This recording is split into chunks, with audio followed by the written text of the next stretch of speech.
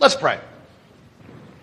Gracious Lord, mighty Jesus, we give you thanks that you are our advocate, that you speak on our behalf to our Father who is in heaven, and that the words you speak are words of love, words of compassion, words of forgiveness, words that secure our resurrection and life everlasting.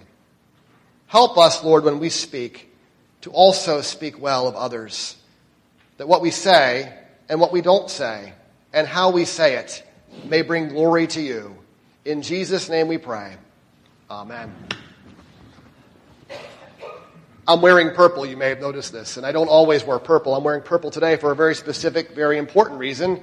I'm wearing purple because today is Lent.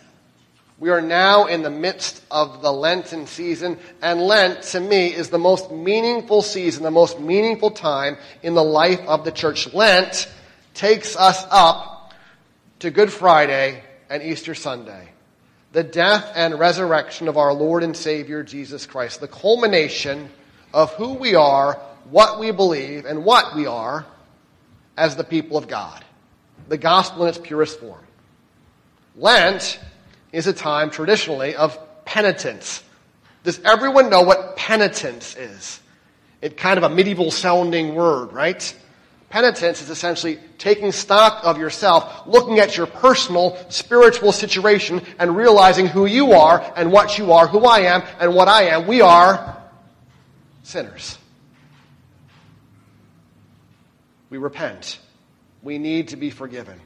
We need help that we cannot provide for ourselves.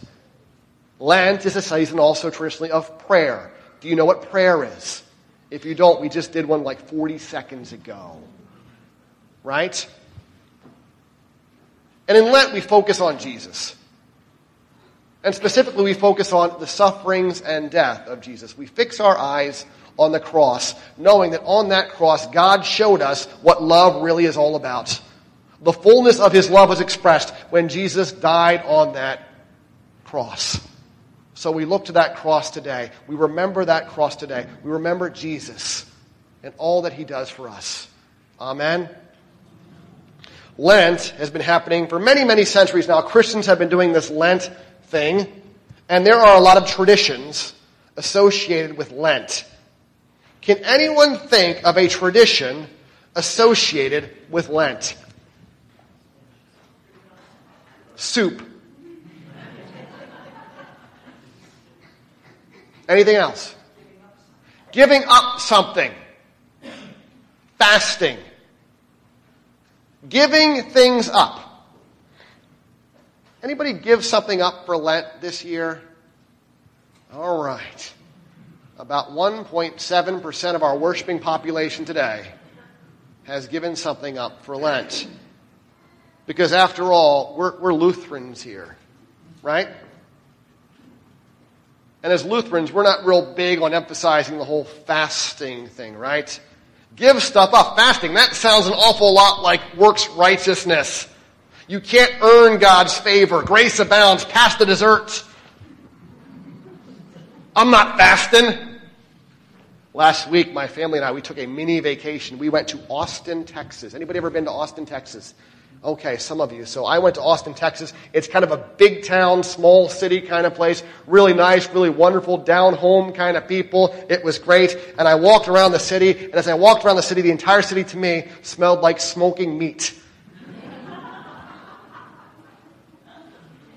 Because I think every third or fourth establishment or so was in the barbecue business. And so in my mind, that's the closest I've ever been to the smell of heaven.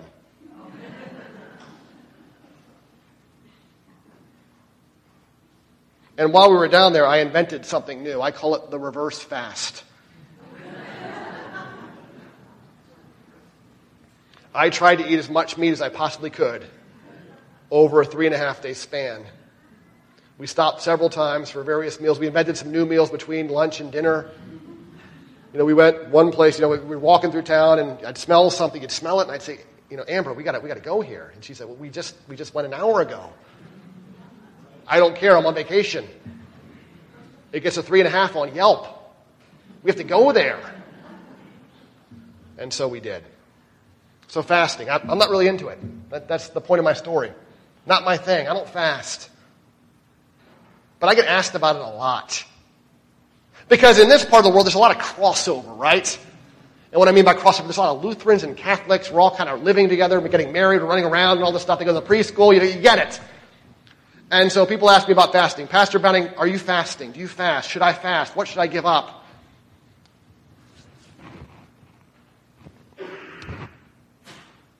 And I've thought about it. And maybe it's something we need to reconsider. Fasting. Giving stuff up. Because in the Bible, Jesus talks about fasting. He does. In Matthew's Gospel, the Sermon on the Mount, Jesus says, when you fast, so he talks about it in such a way that he's assuming like it's happening. He's assuming we're doing it. Jesus says, when you fast, don't make a big show out of it. Don't disfigure your face. To paraphrase, put in modern terms, don't complain to your friends all the time, I'm fasting, I'm so hungry right now. Don't post it all over social media, I'm fasting, it's terrible. Just fast. And when you think about it, put it in terms of our world right now. Our world right now, it's so much about consuming. It's so much about having more and getting more and thinking we need more. In our world right now, there's a lot of too much, if you understand what I'm trying to say. Binging, binge eating, binge drinking, binge watching. A lot of excess. A lot of waste. And let me put this as best I can in churchy terms maybe. We are by nature sinful and unclean. We sin in thought, word, and deed. Do you remember saying that ever? Yes.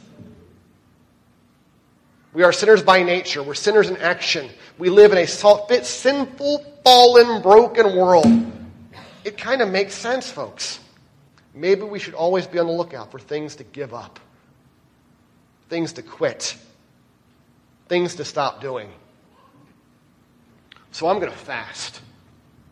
I'm going to give something up. And I've been thinking about this a lot lately.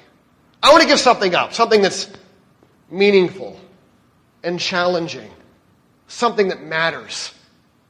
I want it to be a real sacrifice. And I've thought about this so much lately. I thought as I watched my television. I thought as I listened to the news and looked at my computer and played on my phone. I thought as I talked to people. I thought as I listened to people. I thought as I walked the mean streets of Austin, Texas, and the meaner streets of Garden City, New York. And as I thought, as I listened, as I spoke, the answer became painfully obvious. What I need to give up. Our world has a lot of problems. And problems aren't so challenging to identify. And I'm going to identify one more today. But I think this problem I'm going to talk about is kind of underneath or intertwined with so many other issues in our world right now.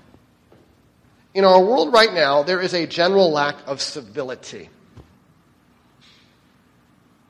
A general lack of civility. The way we talk to each other. The way we talk about each other.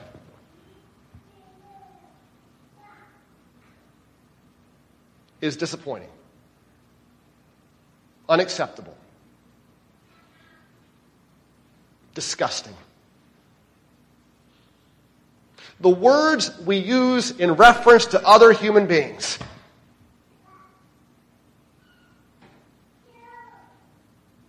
Terrible.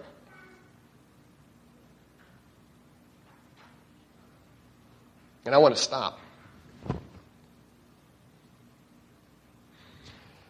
I get to teach confirmation at this church. And our confirmation program is 3 years. 6th grade, 7th grade, 8th grade. I get to teach the 6th graders. I get to teach them when they first come in. What are we teaching our kids? We're teaching them a lot. One of the things we're teaching our kids is the Ten Commandments, right? Who's heard of the Ten Commandments? Yeah, I talked about it a couple weeks ago. They're in the Bible, right? Moses, 2 tablets. You get the idea. We teach the kids the Ten Commandments. Anybody take confirmation? You remember learning the Ten Commandments? Yeah. So we're still teaching the Ten Commandments. They haven't changed. Anybody remember the 8th commandment? If you don't worry. There it is. The 8th commandment. You shall not bear false witness against your neighbor. You've heard this before, right? You understand essentially what this means, what you're not supposed to do. You shall not bear false witness against your neighbor. That's in the Bible, the book of Exodus, chapter 20, the 10 commandments. The commandments God gave to Moses. Well, Martin Luther, when he wrote his small catechism, looked at the Bible. And everything involving this commandment, everything about bearing false witness, he condensed into a couple of sentences. What does it mean to keep this commandment? It means this. We're to fear and love God so that we do not tell lies about our neighbors, betray or slander them, or destroy their reputations. So that's what you're not supposed to do. But there's more. There's something you are supposed to do. Instead, we are to come to their defense, speak well of them, and put the best construction on everything.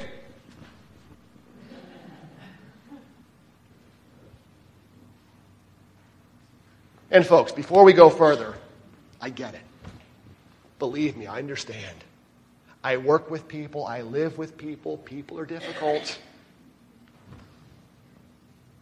We're not always on the same page. We butt heads. We're different. People irritate us. They annoy us. They hurt our feelings. They let us down. They don't meet our expectations. People say things and do things that we think are just absurd and ridiculous. How could they do that? How could they say that? How could they think that? I know. But friends, fellow children of God, when you speak about people, speak well of them. And put the best construction on everything. You understand what this means, right? You get it. If you're like me, this kind of slaps you in the face. Because you realize this is so otherworldly. This is so outside the norm of life as we know it, as culture as we have defined it. Everywhere I look, so much of what I hear is not this.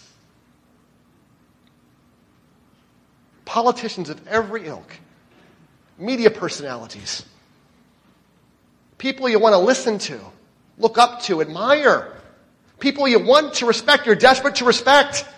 How are they talking? What are they saying about each other? Loser, moron, idiot, insane. Words of hatred. Nothing less, nothing more. Hatred. You've heard of constructive criticism? Criticism that has a purpose, supposedly. Deconstructive criticism. So many of the words that people speak is deconstructive criticism. Words with one purpose and one purpose only. To diminish and demean other human beings. To tear people down. And I hear it all the time. I read it all the time.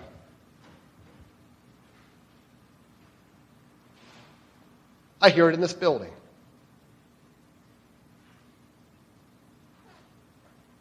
Gossip and slander. Words that are hateful. Words that are hurtful. Words that disrespect, demean, diminish. These words have crept into my home. And I bet they're in your home too. I bet they're in your school too. I bet they're in your place of business too. People hating on other human beings. Ugly, coarse, foul descriptions of fellow humans.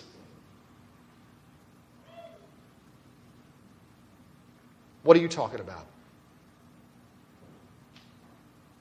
What are you talking about?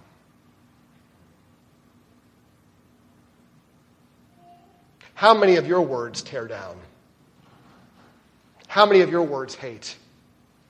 How many of your words diminish? Because I got to tell you, so much of what I hear in every direction, it seems sometimes, is not putting the best construction on everything. It's doing the opposite. You know where I hear these words from the most? From me. I got a lot of problems. I got a lot of flaws. I'm not perfect. Surprise! You knew, didn't you? You had a hunch. I struggle with a lot of things, but I struggle with this so much. The first commandment, the eighth commandment. If I could lock those down, life would be better. Words come so easy. It's almost like a reflex. It's so easy to speak to the imperfections of others. It's so easy to point out the flaws of others. And it doesn't take much for those words in that conversation to take a turn south, to diminish, to deconstruct, to hurt, and to hate. I say it too much. I do it too much. And I want to give it up. I want to stop. I want to fast.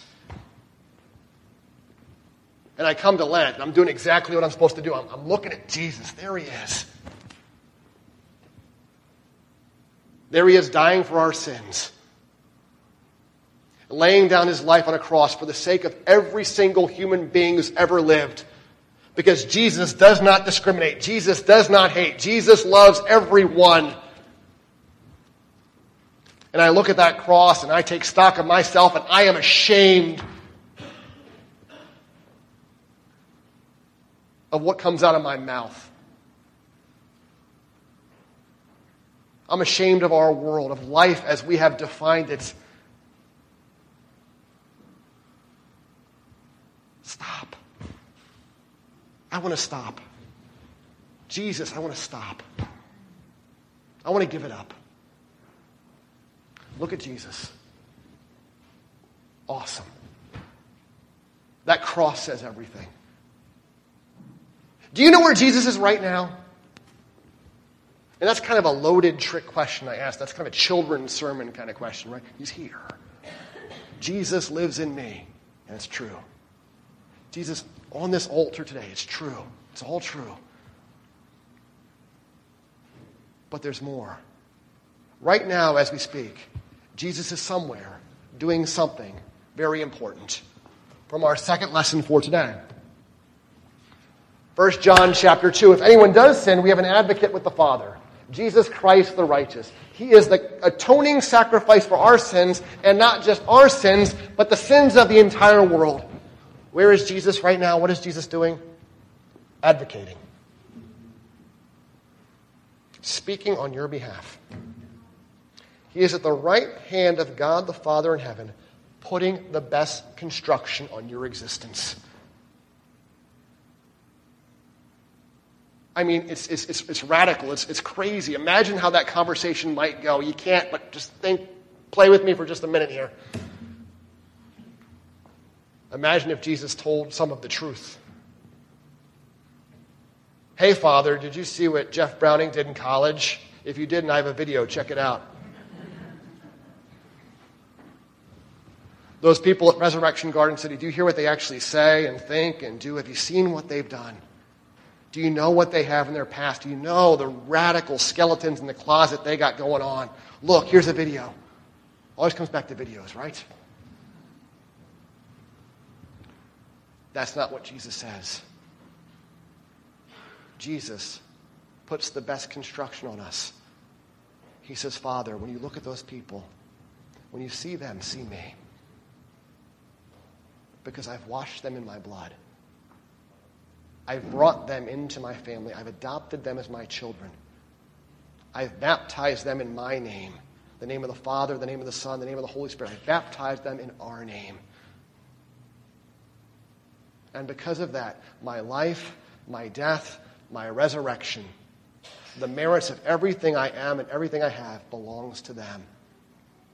When you look down at them, see me, and know that I love them unconditionally, no matter what. When you see them, see my love. When you see them, don't see sinners, see forgiven. When you see them, don't see mortals, see immortal, eternal, resurrected beings who have been reborn and reconstructed in our image, the image of God himself. Brothers and sisters, friends in Christ, talk about putting the best construction on things. That's how you have been defined in the kingdom of God. Sinners are now called saints. And so we are. And our God calls us to do likewise, to put the best construction on everything. Your words have power. Use that power. Make Jesus known by what you say, by how you say it. Speak words of love, words of compassion, words of peace, words of hope. When you talk about other people, watch what you say. Don't tear down, build up. Don't hate, love. You have the power to make Jesus known. Giving stuff up. I could give up my cell phone.